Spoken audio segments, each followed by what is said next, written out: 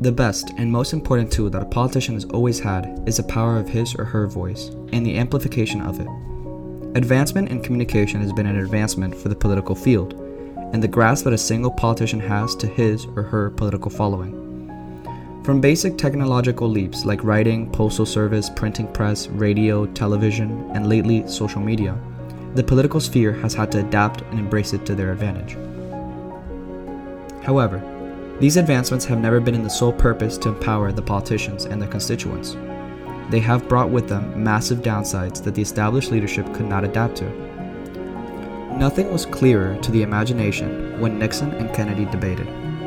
One was an established insider of the American leadership, the other, a young, handsome upstart with an eye on the power of television.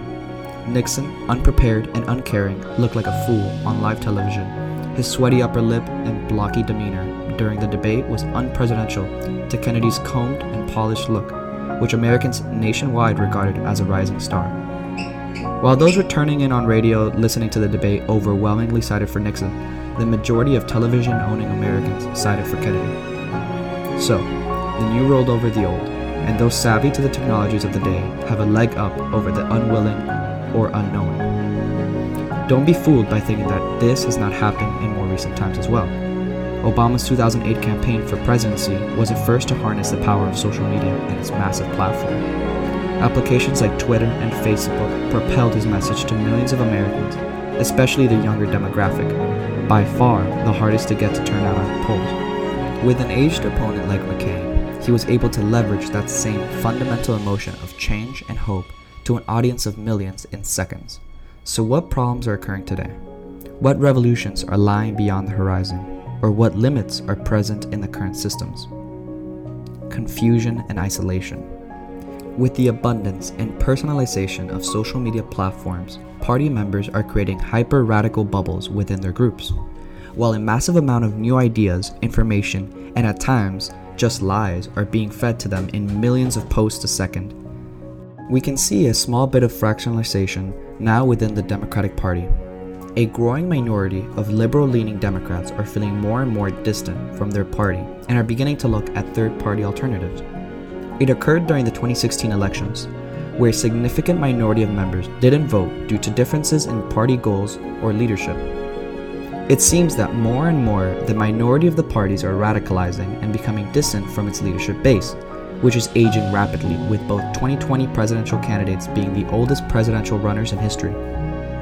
This is not a problem faced only by American parties, however. Leadership in nations like Germany, the UK, and more are facing radical changes within their organizations, and the only way to repair relationships within it is to create a personal space, a space free of misinformation and confusion, which can be monitored and controlled by the party itself. An area that encourages free speech, but with common goals that seek to redesign and relink the ties that seem to be coming apart, so that the party can move forward as a unit, together with their mission. That is freedom. Free from misinformation, free from tribalism, free from confusion, free to reunite and reinvent.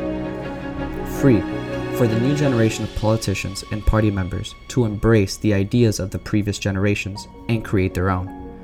It is the logical next step in the process of communication. It is a solution to what the new broke with the integration of hyperconnectivity. A step forward in not just media applications, but communications. To identify with the party and feel not just that your voice matters, but is heard, and for the leadership to listen to the minority, yet keep the missions at heart. To redefine the political career and involvement as not a crooked profession or one ruled by elites, but to be worked and improved by the whole population. It is what is needed if our constantly developing and growing society are to be governed properly and sustainably.